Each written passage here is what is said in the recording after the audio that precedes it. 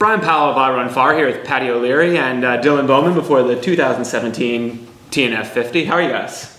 Good. We've got some fresh Irish weather outside, so I'm pretty pumped about that. Yeah. It's miserable. It is quite miserable out there this morning. It wouldn't be a proper North Face 50-mile week without at least one day of torrential downpour. Yeah. I don't think we've heard of any landslides or massive tree falls or anything like in some of the past years yet. Knock on wood. Yeah.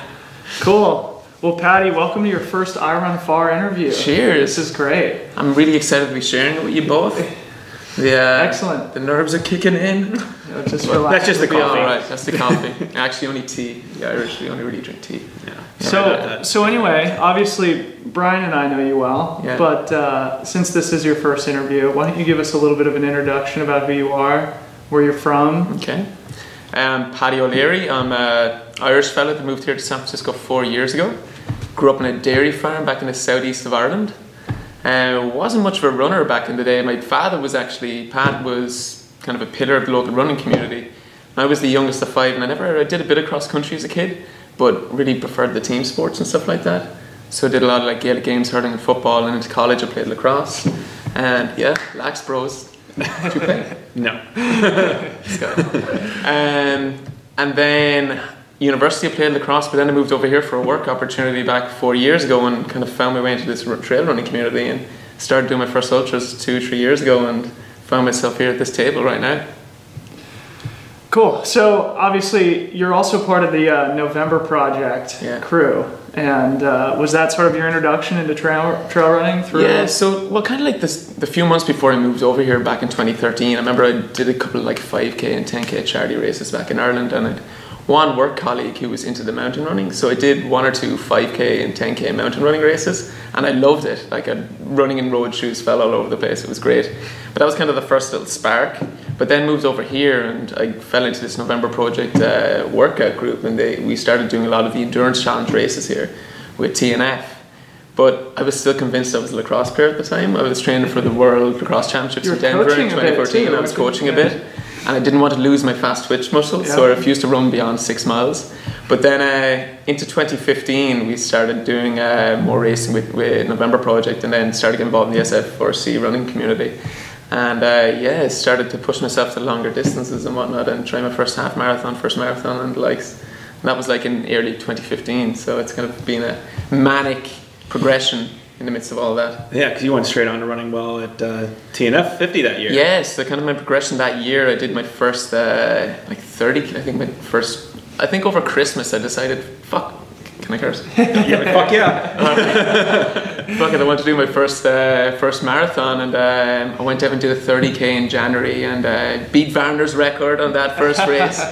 And I got connected with Matt Lay, who's been my coach the last 2.5 years, and he kind of had me start planning through some longer races. So I signed up for the Oakland Marathon that March, did pretty well in that. Did my first 50k in Tahoe Rim in July, the 50k National Championships in August here in Marin, and then first 50 mile that December, and that went pretty well. I finished I think 13th that first year. Yeah. And but been progressing up there since then.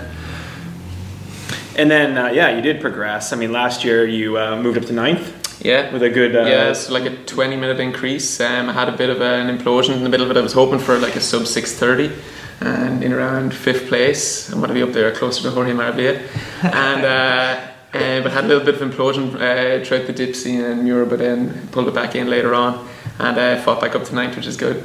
So keep that upward progression: 9th, 13th, 9th, maybe 5th this year, and then 1st next year, I guess. Yeah. Yeah, ambitious. Yeah. So let's talk a little bit about your season this year. Mm-hmm. So you started with a solid run at Way Too Cool. Then you had a couple tough days at Transvolcania and Broken Arrow. Yeah. Before another solid day at CCC. Yeah. How do you feel about your season? How do you think it's helped you build up towards this race to finish it off? So I think the progression, like last year, I was doing a lot of kind of local US races and had good success with a couple of top 5s, top 10s. This year I really wanted to set my pedestal higher to aim for the international races to compete against the best of the best. Way Too Cool had a good first performance, and I had a good I also have done Boston Marathon the last 2 years, so I had a good 2:30 at Boston this year, about 3 or 4 weeks out of Transvolcania, because that would be a good tempo run for that as well. But then traditionally my race approach has been to be more conservative early on and try to chase the race and catch up throughout the race. I kind of much prefer chasing to being chased. But Transvolcania, I went for it early, so it was like sitting where I wanted to be in the top like 7 or 8 over by the time we got to El Pilar, and then into the second climb, running on with Jason Schlarb. But yeah, I had like probably one of I suppose my first real true proper bonk where my legs just could not go, and I dropped down to I just couldn't tackle that second 5,000 foot climb, so dropped back to 25th relatively quick. And then got my act together and was able to descend pretty well and feel pretty good at the end. But I think it was just lack of suitable training for that. I think I got down to Cone Peak, which is a 5,000 foot peak we have down in Big Sur, once for a training run, but I think I needed more of those sustained climbs, which we find it difficult to get here in the Bay. Also, we haven't really got a chance to go out to Sierra Nevada this year to get those big sustained climbs out with Mammoth, out with Tim Tollefson and Mammoth and Monarch, because of the snow we've had this year. So I think it wasn't ideally trained going into that. Broken Arrow I went into because I just loved that race, and it was definitely more of a training run for that. I did the VK on Friday, and then Broken Arrow the 52 on Saturday, and I did not grow up with snow. The course that was 50% of snow. I thoroughly enjoyed the alpinism of like getting the poles and hiking up KT22, but on the flats and descents I was completely lost, and it was definitely straight into baptismal fire there. It was an interesting experience, but I think CCC, and how have you gotten through CCC? Well, I think I was racing too much early in the year, so I eased off over the next 2 months going into CCC. I was really well prepared into that, and I went back to my more patient approach of first 40k more reserved, and then I was back in 30th, so I think I might have left it a little bit too late and fought up to 14th by the end, but I think I could have done another 10 miles in that race. Then it's a quick turnaround to TNF, so I took a couple of 2-3 solid weeks off, and then haven't been doing crazy long distance training for this, but I've been trying to work on speed and on tempo climbs, so a lot of tempos up Tam, and a lot of cross country, which I've really enjoyed this year, and it's been nice to turn the feet over like that, because this is all still quite new to me in terms of how fast I can run. So you are a local, and of all the folks we're speaking to, you can probably give the best perspective on the course changes this year. So with the I'm really excited for the last edition for the last 3 miles of road and trail into the city, because it's pretty amazing that we have this unique opportunity that we have this huge amazing trail system right next to one of the most famous cities in the world, like San Francisco, and getting the finish across the bridge I think is pretty spectacular for the 90% of people doing this race who are not from San Francisco. I think for we have one extra climb at the start, when we start out at Sausalito, so it'll add like 500 to 1,000 feet to the race.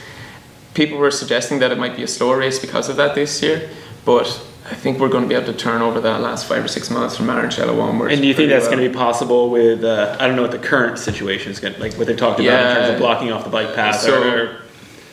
It's going to be interesting crossing that 1.5 to 2 mile of tourist laden sidewalk. Do you think there's going to be an advantage, like if there's a close race? Like last year there was Zach and Hayden just going pretty close at the end to being that second runner, kind of like a snowshoeing or something like that, where you can be in the tracks. Kind of cycling style.